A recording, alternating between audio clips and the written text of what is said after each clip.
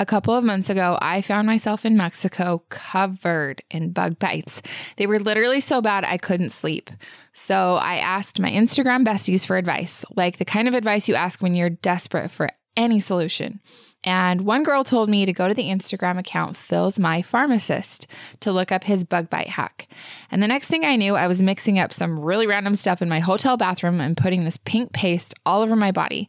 But it worked. So I posted a little thank you video to Phil on Instagram, and that was the start of an awesome friendship with Phil's My Pharmacist. Today, I sit down with Phil to ask him all about his journey into being a pharmacist and why he wanted to do this as a career and what some of his most rewarding things are about being a pharmacist. He talks to me about mental health, not judging others, how a good pharmacist will present you with over-the-counter options and educate and let you decide, and some really solid advice about self-love and acceptance. He also talks to me about the best plan for taking opiates after a surgery or when absolute necessary if you know you're prone to addiction, and how to safeguard yourself from going into a dangerous situation that could lead to addiction. If you're not already Insta friends with Phil and he's not your pharmacist yet, he probably will be by the end of this interview.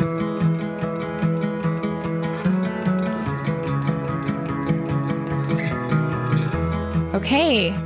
Phil, thanks for being here. I'm so excited to talk to you today. Well, thanks for having me. This will be fun, I think. So fun. So we became friends in September when my husband and I went to Cabo, and I was eaten alive at dinner by these like horrible mosquitoes. And I asked my Instagram audience, like, do you have any tips for me? Because I couldn't sleep. They were itching so bad. And I wasn't like, I know better to not like scratch them and irritate them, but like they were driving me crazy. And so one person said, oh, go watch Phil's My Pharmacist. He has a hack for getting rid of bug bites. So that's how I found you. And your hack really did work. I was like mixing like lotions and potions and weird stuff in my bathroom in Cabo. And I'm sure that the people at the resort were like, what is this person doing with all this weird stuff? But it worked. I was amazed. It does work. And the cool thing about it is it's all stuff you can get from anywhere for really inexpensive, which is the whole idea of the concept we wanted to start, was making things accessible. And you proved it better than anybody could on vacation, middle of nowhere, and it still worked. Right. Where like I couldn't even really read the labels or, just kind of was winging it, and it worked. It was amazing. So Phil, tell me first of all, what made you want to become a pharmacist? Where did that all start? So originally I was going to be a pediatrician. Oh, cool. And I was hanging garage doors down in the Utah County area. That's where I was at. Okay. And I was going to school and hanging garage doors. And I stopped at a house and I was hanging a garage door. And the lady that lived there came out and she just started talking with me. And usually they don't do that because you show up greasy and dirty and, It's outside. It's outside and it was fall. She came out and started talking to me and asked me if I was going to school. And I said, yes. And she goes, what are you going into? And I said, well, I want to be a doctor. And she took this long pause. Mm-hmm. And she said, have you asked your wife if she really wants to be a doctor's wife? And so I'm like, no, what does that mean? And so she kind of gave me the rundown. She was an ER doctor's wife. And she's like, you really have to make sure your wife wants to be a doctor's wife as much as you want to be a doctor. Interesting. And so I was like, well, whatever. And so I got in the truck, went 2 other service calls. On the third one, I got out. I'm not kidding. The exact same thing happened twice in a row. Wow. So at that point, it seemed like providence that I probably should reevaluate what I was getting into. Yeah. So I was really good at chemistry. I really liked medicine. I wanted to help people. So when my wife and I went to the pharmacy about 2 days later, I started talking to the pharmacist at that point. And that's what led me to be a pharmacist, was that story moved me from going into medicine over into the pharmacy. So interesting. And, my husband, Neil, also kind of had an interest in maybe becoming a doc, but he was a medical device rep for 10 years. And he said that as he got to know some of the doctors and saw their lifestyle and their family life, he also kind of decided, I don't think this is the direction I want to go in. Having said that, I'm so grateful for all of the doctors that have, blessed our lives. And particularly, I always think of, I don't know if you've heard of him, but Stephen Terry, Dr. Terry, he was like legendary in the Salt Lake Valley forever and ever and ever. And he delivered my first baby 9 years ago tomorrow. And he passed away right before he was going to retire. And, you know, his family really expressed that it was so devastating to them because they were really looking forward to finally actually spending time with him. And having him around. Yeah. Yes. So I always think of him and how he and his family sacrificed so much to help so many women bring babies into this world. And that's exactly what it is. And that's part of the reason why we need to look at it. And maybe this is more than me saying I steered away and lucky me, but more of paying a tribute to those people that know that and they still go into it. Yeah. And even as much the doctor's spouses too, they pay a huge price. So true. Okay. So pharmacy school. So then, you know, did you get into it and you just loved it, or what was that like for you, that next path? It's funny because I went to quite a few different colleges along the way. I did some time up here at Utah State. I went to Snow College, which I loved. And I went down to UVU too. And at UVU, I had a organic chemistry professor who offered me a job because I was doing so well in it. Wow. And so, yeah, he wanted to, and I ended up turning it down because there's no money in being a chemist at a university. So, So to be honest, it went really, really smoothly all the way through. I got in really easily, which is lucky. Cool. I did get into the University of Utah, so I didn't have to displace my family. So I felt really lucky that way. So, it worked out really well, and pharmacy school did go really well, but while we were going to pharmacy school, I worked about 35 hours a week in Utah County and then drove from Pleasant Grove up to the University of Utah, which is an hour and 20 minutes. Yeah. And we had our first child too. So everything can go good, but you have to have real expectations. Yeah. And I didn't see him a lot and I slept even less, but I never got really sick. The cars always worked. So it worked out really well for us that way. That's awesome. So how long have you been a pharmacist in Cache Valley, right? Cache Valley. Yeah. So the last week of school, the last test, I actually came up to Cache Valley, and the hospital that I'm inside of right now did not have an outpatient pharmacy. So I took my last final and came up here and signed a lease without there was no pharmacy, anything else. So we just opened the doors and took that leap of faith. And that was 19 years ago, first week of August. So we're working towards our 20th year up here that I just walked out the door of school and came right up here. So that's awesome. How cool. Yeah. I remember distinctly his face and the personality of our family pharmacist growing up. His name was Eric. My mom, knew him, would go in and get whatever we needed. And he was so kind and friendly and really an integral part of, my memories of growing up. And so I'm sure you seem like that same type of person where you really have a connection with people and you care. And so tell me some of the things that are most rewarding to you in your career as a pharmacist. Well, there's a couple things. So let's start with, I really do love having people ask me questions. Because as a pharmacist, you can educate people. And I think right now there's a distrust of the medical system, in particular over the last 18 months. Yeah. And I like the idea that you can educate them in such a manner where doesn't feel like you're telling them what to do, but you're telling them what they can do and watching people decide what they want to do. It's been I really like that. I have a lot of neighbors that call me late at night, and honestly, I really like it because they're usually just panicked. Yeah. And about 3 words, you're like, no, it's going to be okay. That's a really rewarding component. My patients are my friends, so there's good and bad that comes with that. I love the accessibility that I have.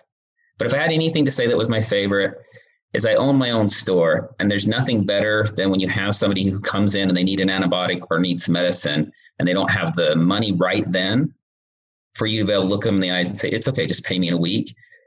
The amount of return you get off of that interaction for a $7 antibiotic, people are just shocked with that. And it's fun for me because it's only $7. It's not a huge deal, but for them to have somebody trust them, that's my favorite part. I like having that interaction, letting them know that somebody's there that's there to help. That's really cool. Well, and as a testament to what you're saying, someone wrote me a DM right after I was sharing your account, and they said, Just so you know, this guy is the real deal. Like I think she said that it was her brother-in-law or maybe her brother or something who went through cancer treatments, and that you were just so kind and that you were very generous at times when they like were struggling to be able to pay for, whatever medication he needed. And so that was cool to read that. And that, before you were Insta famous, that was, who you were and who you still are. So that's really cool. And that's the best part, because there was a patient that I knew down in Pleasant Grove, and they were going to another pharmacy at a hospital that had children in its name. And they were going there and they went to pick up a prescription, and it was a little over $1,000. So the wife sold her camera to go get the medicine because they felt like it was mandatory. Oh my gosh. Well, somebody knew me, so they were able to text me and they say, hey, how much would that cost? I'm like, I don't know, $50, $60. And wow. And so in the end, I called down to that said hospital. I'm not going to name any names there, obviously, right? Yeah. And she ended up getting her camera back and able to get the money back and everything else. But being able to be someplace where people can ask you over something really simple, it really was 3 seconds of time. And I thought nothing of it. But how many people, you talk about your pharmacist, I think there's a whole generation of people that don't have a pharmacist. Oh, we don't now, because of where we live and the proximity to like the closest pharmacies, we don't have a person. Like I don't have a person because the pharmacy that we go to, it's like there's a new person every time I go in there, it feels like, and it's just the closest, but it doesn't have that family friendly feel of, my mom growing up went to Dick's Market in Bountiful, and it was Eric, and he was just always there, Right. So it's different now for my family, we just don't have that, but that's really cool for the people that have you. Well, it's hard on the pharmacist too, because most of us want to do that. But some of the environment that's been created has made that really hard for the pharmacist to be who they are. So whether they're working inside of a chain or for whoever it is, most pharmacists want that interaction. Yeah. And I think the patients do too. So I hope to become more of an advocate of saying the patient wants this. We have to give them more time with their pharmacist. Yes. So also interesting, like I'm just having this memory come back to me. I'm pretty sure I had COVID before COVID was COVID. You know what I mean? Like before people kind of knew what it was. It was in January, maybe not, but it was in January of 2020. And I was going with my husband to Arizona for a wedding, for his cousin's wedding. So we left the house, we did the 4-hour drive. And by the time we got there, I was like, this cold just hit me out of nowhere. And I was like runny nose, sore throat, everything. And I was pregnant. So I walked into somewhere, a CVS or Rite Aid or something. And I was like, tell me what I can take because I need to take something, but I know, I'm pregnant. And that pharmacist was like, okay, let me tell, like he walked around with me and you can take this and this is okay. And this will help you with that symptom. And it was a lifesaver for me because you walk into a pharmacy as a pregnant person and you're just like, what is safe? What's not? I don't know. It's not written on the labels anywhere. So that was also just like a lifesaver for me. And see, and I think that accessibility to the guy that stands behind that glass or whatever it is, I think that that's something that will help educate people more than almost anything, because we come out, show you your options and tell you what they do. Yeah. And then that gives that patient, okay, I feel safe and good about this. Mm-hmm. And then you can turn around to the pharmacist and say, yeah, but I still want to be able to use this essential oil, or I still want to taking this thing. And you can combine them. And the pharmacist doesn't think anything of it because it's not his plan. He's teaching you. And you're like, yeah, if you want to do those, you can do those. Where a doctor, they make a plan and like, okay, here's your plan. Pharmacists just educate. And I think it's more fun of an interaction with patients. Cool. Okay. Ooh, I really want to ask you about, what do you think of essential oils? I think essential oils have a very good place in therapy. I don't think essential oils by themselves will ever stand. I think that they're good. They're a good tool. Yeah. And anybody who removes them from their toolbox is missing out on things.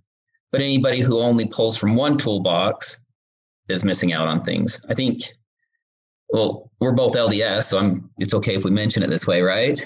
Sure. I think the Lord gave us all sorts of tools, and some of them came from nature and some comes from science. And I think if we don't use everything that's good, we're missing out on stuff. So my personal opinion, for example, tea tree oil is a fantastic one for foot fungus, but it works even better if you put in some sort of an azole with it because it'll drag it into the toenail bed. So being able to combine those two, you get best of both worlds. Whereas it's funny to me, it almost feels like the two industries have tried to separate out the patient saying, are you with us or are you with them? Right. It's like so polarizing, one or the other.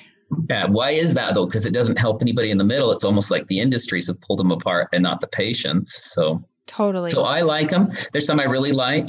There's some I wouldn't use on really young kids. There's some I wouldn't use on this person or that. But I have the same thing with over-the-counter medications. It's no different. It's just another tool. Right, right. And I feel the same way too. We still use and love doTERRA, and it's a big part of, you know, our family. And like when my kids get sick, I roll oils on their back that are diluted. But we also take them to the doctor and get antibiotics when we need them. And, you know, so I'm kind of on the same page as you. Like we do both. And I think they're both beneficial.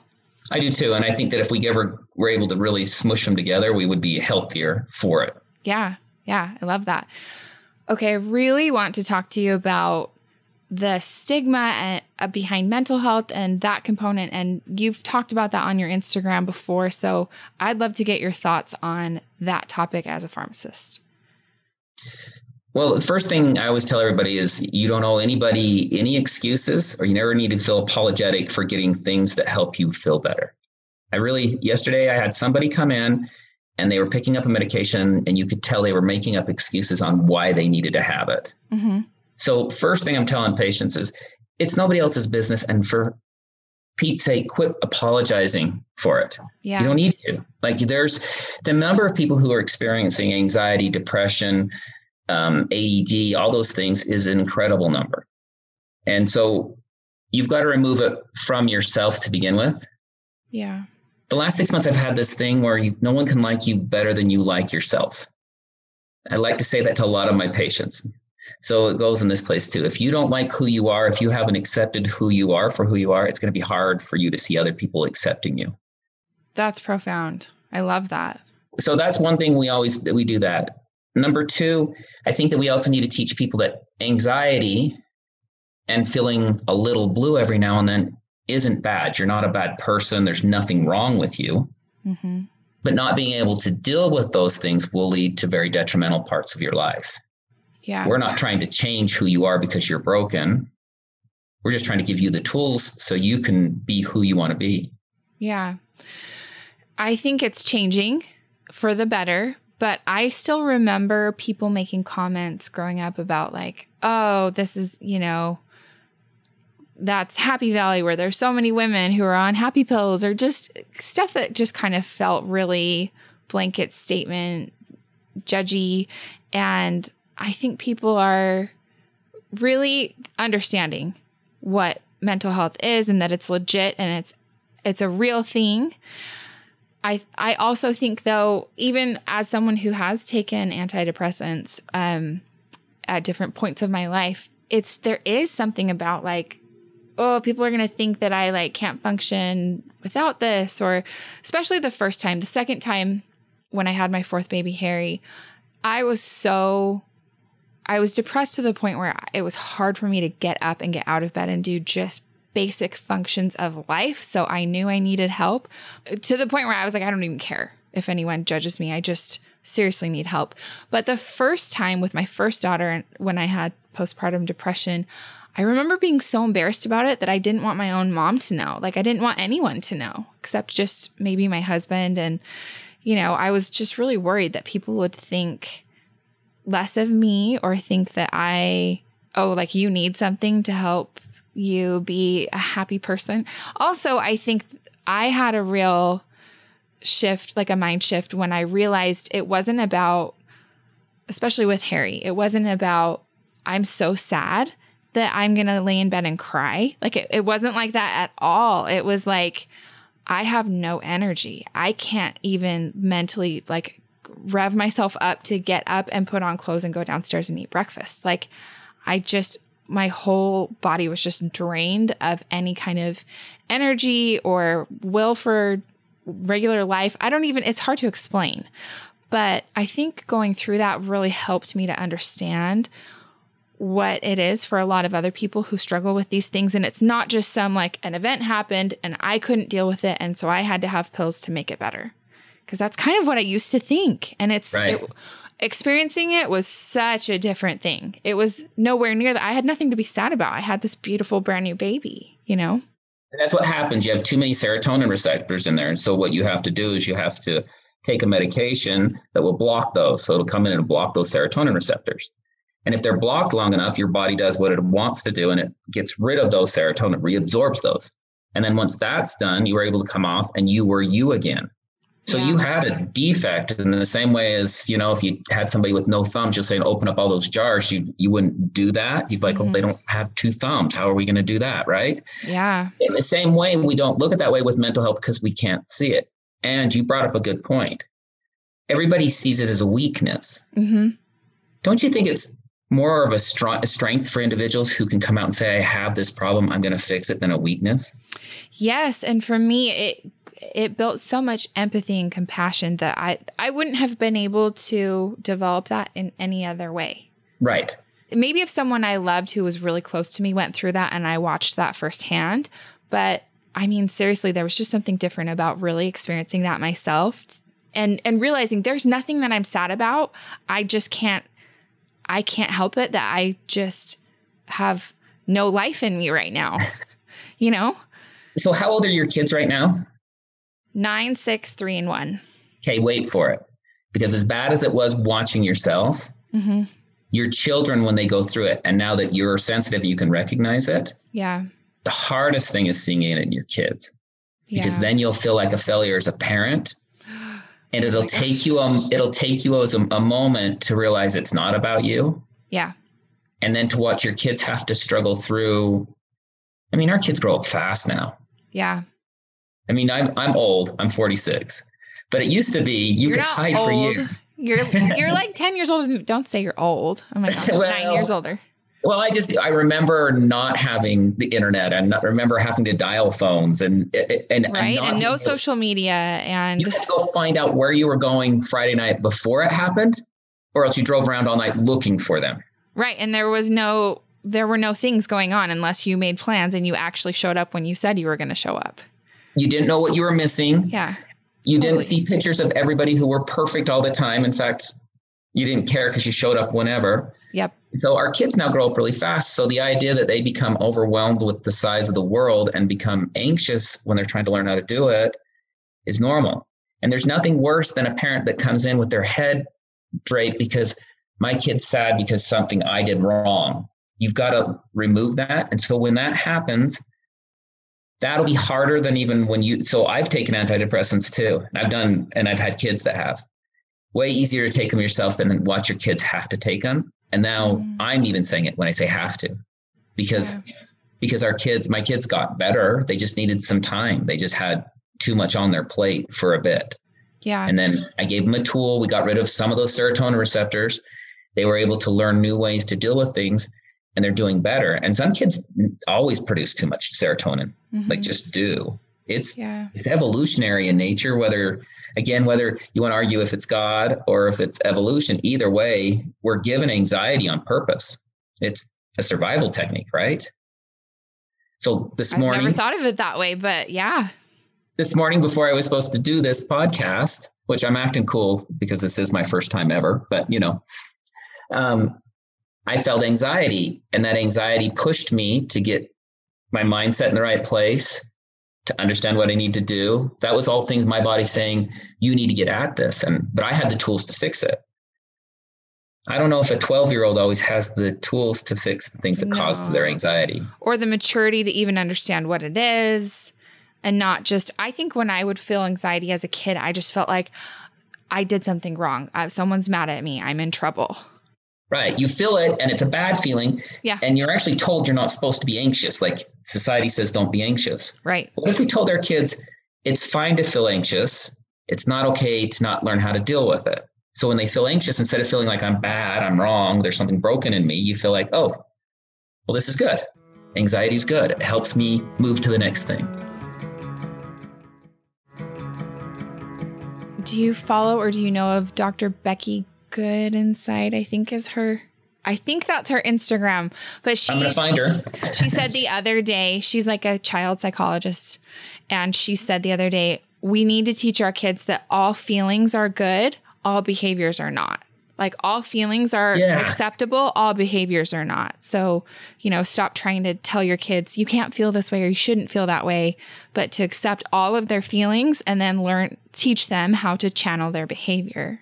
See, she's brilliant. I think that when your kid's sad, you need to tell them it's okay to feel sad. Yeah. It's not okay to isolate and not be with friends. It's not okay to have suicidal ideation. Those things we need to talk about. But we all feel sad. My wife always talks about needing a good cry. Yeah. That's obviously, a real thing. And then she's better. Yeah. Like that's not how it works in a man's world. Like a good cry usually leads to another, leads to, you know what I mean? Like we get angry instead. That's how we express that. Right. Yeah. But it's funny that we haven't taught our kids maybe that a good cry is okay. Like really healthy. Go cry. Be sad for 2 days. It's okay. 3 days, but don't isolate. Don't do some of the things that are harmful. So she's brilliant. I'm definitely going to follow her. Yeah, I love that account.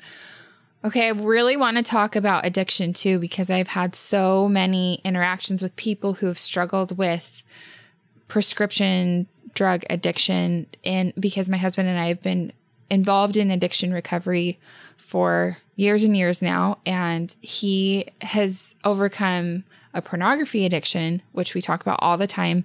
Yeah. But I am not as familiar with, I just would love to hear your opinions and some of your advice for anyone who, like you said, if your kid has to start taking something or someone in your life or even you yourself, no, I need to take something that could potentially become addictive or too much of that could lead down a bad road, Right. What are some of your thoughts there? Because I'm sure you have them.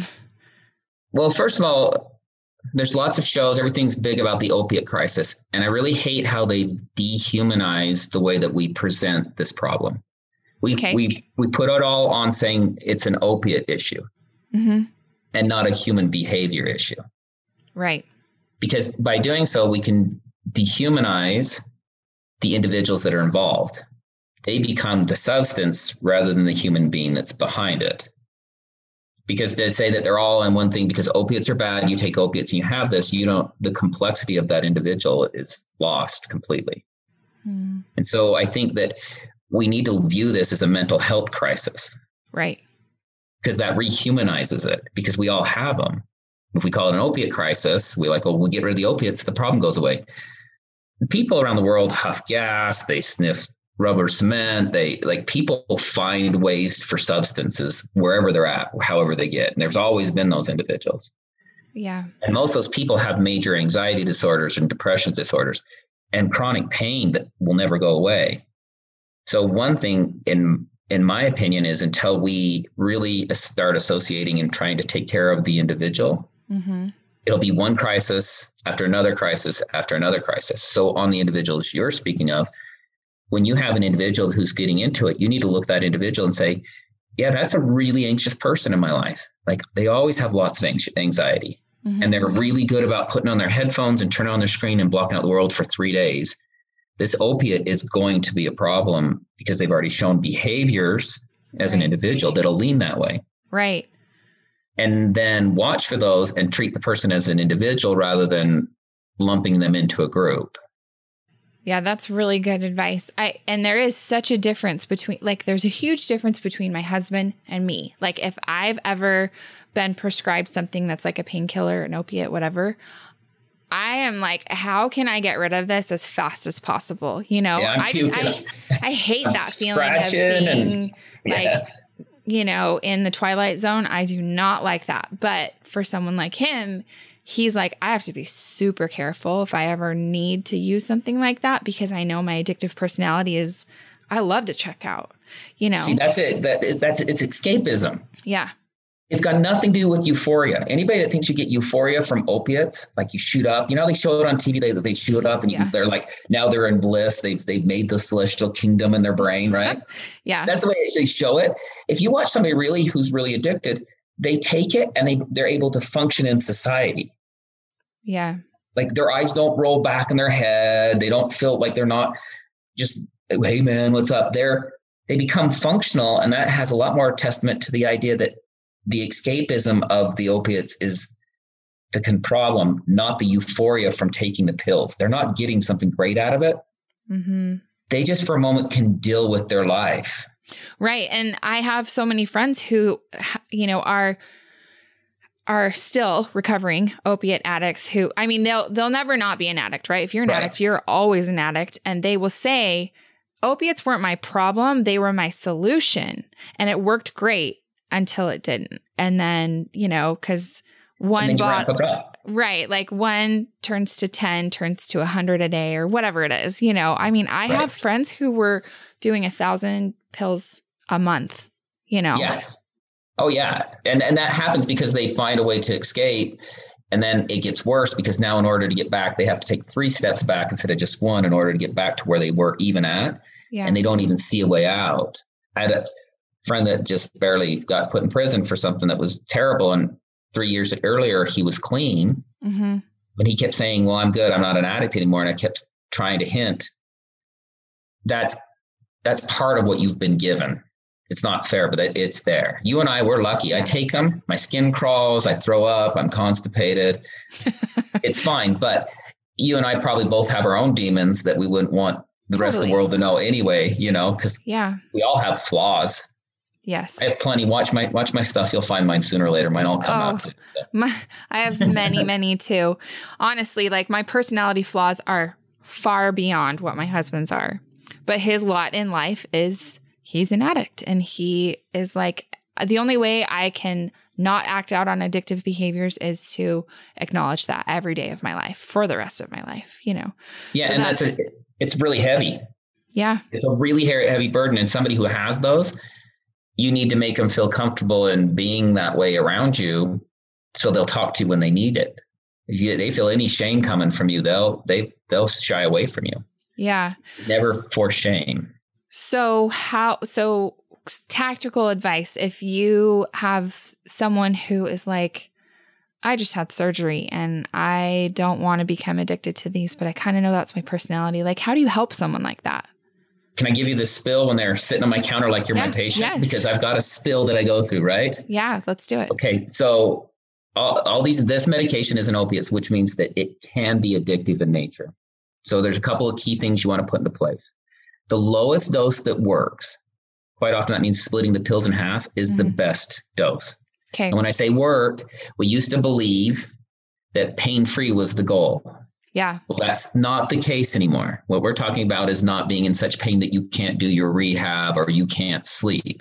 It's okay to hurt after surgery. It's okay to hurt, but just don't want to hurt too much. So use the lowest dose you can. It's always easier to add a second half than try to take away a half. Yeah. You can't take half of it back. Number 2, patients should never handle those meds. There's just a huge difference between me having it or me having a bottle and saying, okay, Corinne, you're taking care of this for me. I need a pill, Corinne. At that moment, I've taken a conscious second of, do I really want to ask this person for this pill? And that moment of pause is essential in every way. Every way. And then you should have realistic expectations of when you're going to be off as soon as you start them. So you get in and you snap your little finger. So you're like, well, I need it for 2 days. I'll be fine. Maybe I won't even take it, just ibuprofen, right? In a car wreck, you break 3 ribs, puncture a lung, have 3 plates put in. You're like, okay, so I'm going to say I want to be off of these by this date. And your doctor, and you should put down a date of when you should feel better after a surgery. So you know when something maybe didn't go exactly as planned. So then you're like, okay, I should quit hurting right now. Why am I not? And then sometimes they'll go back in and have to do revisions and things like that. So somebody else handling them, using the lowest dose possible, and having a plan before you take the first one when you're supposed to be off of them. Those are going to be the keys to it. And if you do those things, you have other people involved. Your chances is, I think if you just hand those pills to somebody else and never take them, I think you'd see half as many opiate problems, just cut in half just by not handling your own pills. That's great advice. Yeah, I wouldn't have thought of that, but it's very true that if you're asking someone else and you're involving them, then there's a lot more accountability. Yeah, you don't want to look that part of you, especially. So men have a higher rate than women, which I'm sure you already knew that, right? Yeah. The last thing we want to do is look weak in front of our woman. So, we're not going to, we're going to try to be a little tougher. And it's okay. I was taught in pharmacy school that we should take people's pain level to a 0.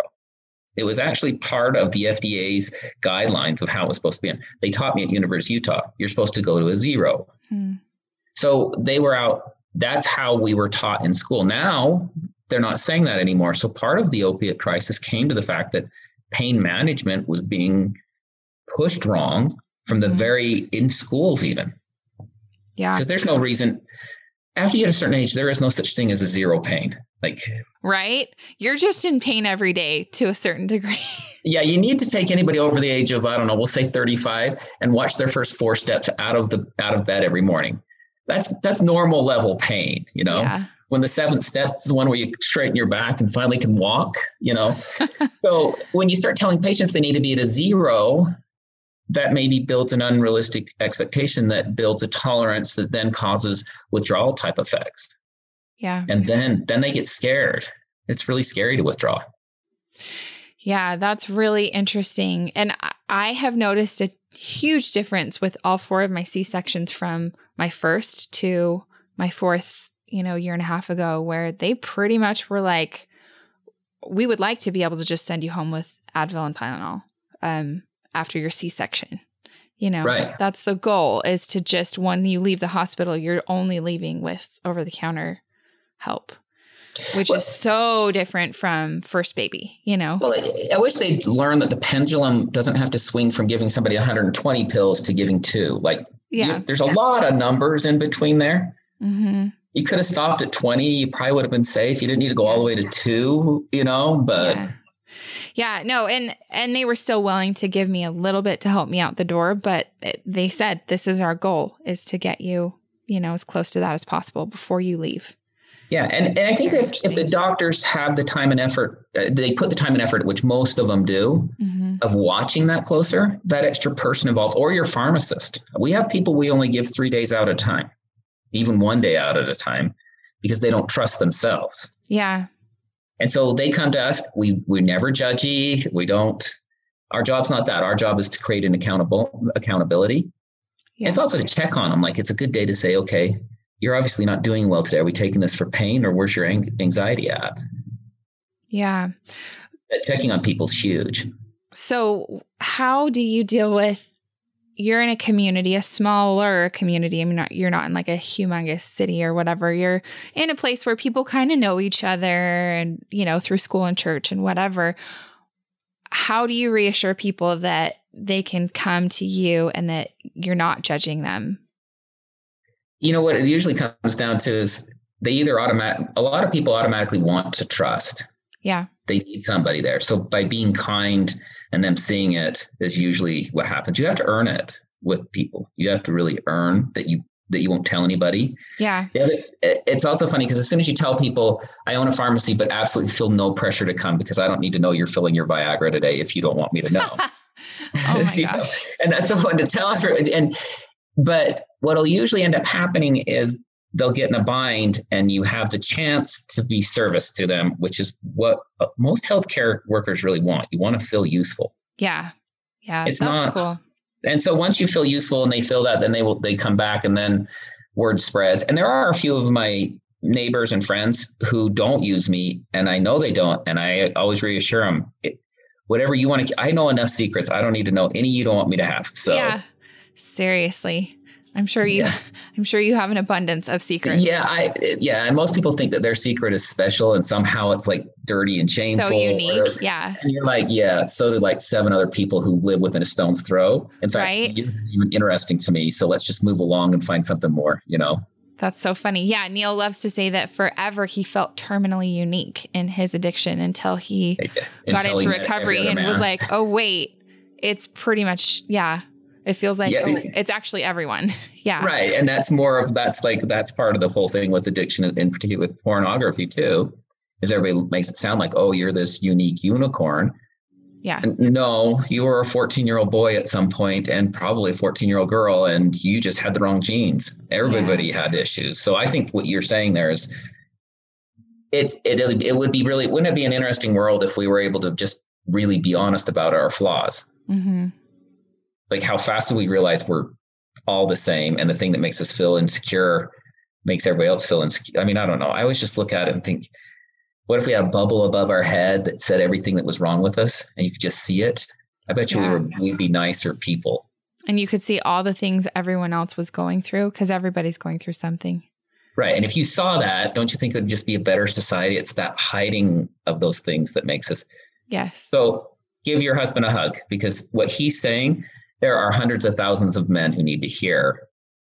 You'll probably struggle at some point, and it's okay, because it's just normal. So let's just get you done with it. Quit thinking you're special. Let's just get this thing over with. So, yeah. Okay. I want to rapid fire ask you just a couple of like fun questions. So what's your best hack so far? Do you think? Bug bite. The bug bite's the one that just took off. Really? Yeah, it's not the one I thought it would be, but the bug bite, wow, it just took off, and it works every time. So it's universal. Everybody gets bug bites. We have to hit it just right. Thanks to you.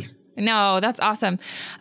What has been maybe one of your favorite, puzzles that you've solved with someone online or on your Instagram? Because you said you'd love to help people and answer questions.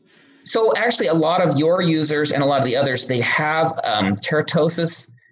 Oh my gosh. Pilaris. Yes. Everybody has it. And today, I finally cracked it, I think. Okay. We took tea tree oil, and you're able to add it to the different gel. And the tea tree oil is attracted, and it'll drag that into your sebaceous glands better than anything else. So it'll lower potency retinoic acid. Yeah. With the tea tree oil, is able to draw that in there, which means that now we've got the retinoic acid right where we want it. Now, when we take, urea or any of the other stuff we use, it's going to be isolated a whole lot more where we want. So I was super excited about this one, actually. That's awesome. I have it. One of my daughters does, so I'm excited. Can we use it on kids? Tea tree oil and the different, as long as it's actually made for acne. Okay. It would work. So it's absolutely safe. And then we'll just, cool. Obviously it goes down to, I think the different, that's one thing I found in my store. I just shoot from the hip. Now I have to go check and make sure. When there are more people listening, you're like, okay, what to say? But I think it goes down to 6 on there, but you put 30% tea tree oil in the different gel, and it goes right to those. It's really kind of, for me, it's Pharmacist dork cool. I looked at it, I'm like, this is brilliant, because the tea tree oil is going to suck it right into those glands, and it'll isolate there. And so it's really cool. So it'll be a whole different game. And that one was the one I'm excited about right now. Cool. I love that. I can't wait to try it. And I've told you this, but I think you're the next car mom and we've had Kelly, the car mom, on here on the podcast. And her Instagram blew up because she shared very useful, helpful information that people needed that they weren't getting anywhere else.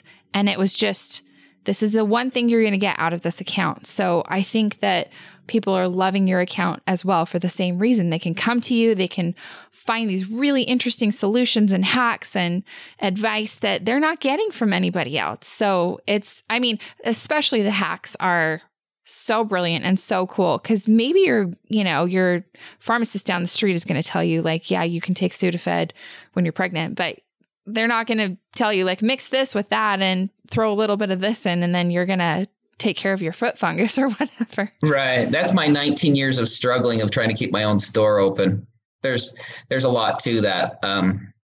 It's the struggle that makes us better. But when you're struggling through it, you don't like it so much. So that's what a lot of these they're mine. There's a few of them I've taken, and they're adjusted from other things, but I think of myself a little more of a chef than a cook.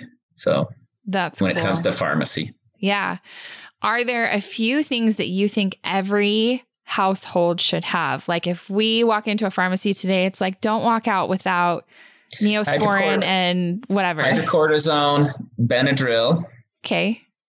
Neosporin, I'd actually get the polysporin, which is only 2 instead of the 3. I would get, because the neomycin can be ototoxic and it's not good for kids. So the bacitracin is a good one to go with. But yeah, you want that. Zinc oxide. Zinc oxide is what's in all of your diaper paste. It's good for burns. It's got all sorts of stuff. It's super sticky. And I'm actually putting together a list. I should have been more prepared for this. No, it's great. You got a little over a week. You need a nasal steroid. People don't use them enough. Nasal steroids for that dry, hacky cough, you're shocked how much a nasal steroid, when it drains down the back of your throat, works better than everything else. Really? Oh, my husband's the worst. When he gets sick, I don't know what it is between him and me because it does not happen to me, but he will hack and cough all night long for like weeks. And I'm like, are you enjoying this? Why are you coughing so much? A lot of it, the dry, hacky coughs, you're better off getting like benzocaine lozenges or chloroseptic spray and using a nasal steroid than all the cough suppressants, because we don't want to, your throat's mad at you. Yeah. So that's why it's doing it. It's like having an inflamed, so it doesn't matter how much you tell your brain not to do it, your throat's still going to be mad at you. So you numb the throat and put the steroid on it, it works better. So nasal steroids for sure.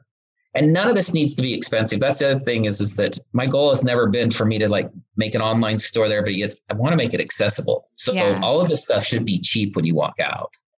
Okay. Well, that's really cool. Maybe, I don't know how long it takes you, but if you have that available, we'll put it in the show notes and people can, I'll send it to you so you can put it on the show notes, and I'll send you one of each because you've been so sweet. Like I'm really grateful. No, we're grateful for you too. You've been so awesome for me and my family. And, we've already used a lot of your hacks and good advice, and it's been awesome. So, Phil, last question. If there's one message that you want people to remember from this podcast episode, what do you want that one message to be? I would say no one can like you more than you like yourself. I think that's really the thing, whether it's mental health or addiction or anything else. People need to start being more okay with who they are, and then we'll just be better off. I know that really doesn't have pharmacy related, but I think we need to start liking ourselves better. I'm okay with who I am, and you should be too. Yeah, I love it. That's solid advice, solid life advice for everyone. Right. And I won't get all the haters. So that's been a little tricky. Yeah. It's like anytime you put yourself out there, that's inevitable, but you're doing an awesome job. You also, when you go to TikTok, like you're just asking for it. People are mean on TikTok. They were, but I went through and I've answered almost 1,800 comments. And every time I had the goal of answering with something nice, no matter how mean they were.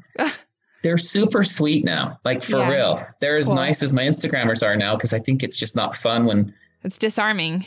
And it doesn't really matter what they say. I've just decided that it's okay to have a different opinion, and I respect you as an individual. And it's been funny. It's also been really nice because my Instagrammers have gone over there, and when somebody says something mean, they get lit up. So I don't even have to do it anymore. So it's been awesome. That's great. The best. Cool. Well, where can people find you if they're listening to this and they don't follow you yet and they want to? So Phil's My Pharmacist on Instagram is the easiest way to do it. Yeah. But I'm also Phil's My Pharmacist that's our website address, as well as Phil's My Pharmacist on TikTok. So we kind of got it all the way across the way. If you put Phil's My Pharmacist, we'll come up in every format. Oh, we're also on YouTube. We have one episode on YouTube. Cool. So, and 8 people have watched it. It's going to be 9 after this. I'm going to go watch it too. Thank you so much. Awesome. Thank you, Phil. You have a good day. Thanks so much for listening to Mint Arrow Messages. Make sure you follow us on Instagram at Mint Arrow, subscribe to our Apple Podcasts, and rate and review us if you like us. And to get show notes, go to mintarrow.com/podcast, and you can even sign up to get show notes emailed right to your inbox, and we'll email you every time there's a new episode.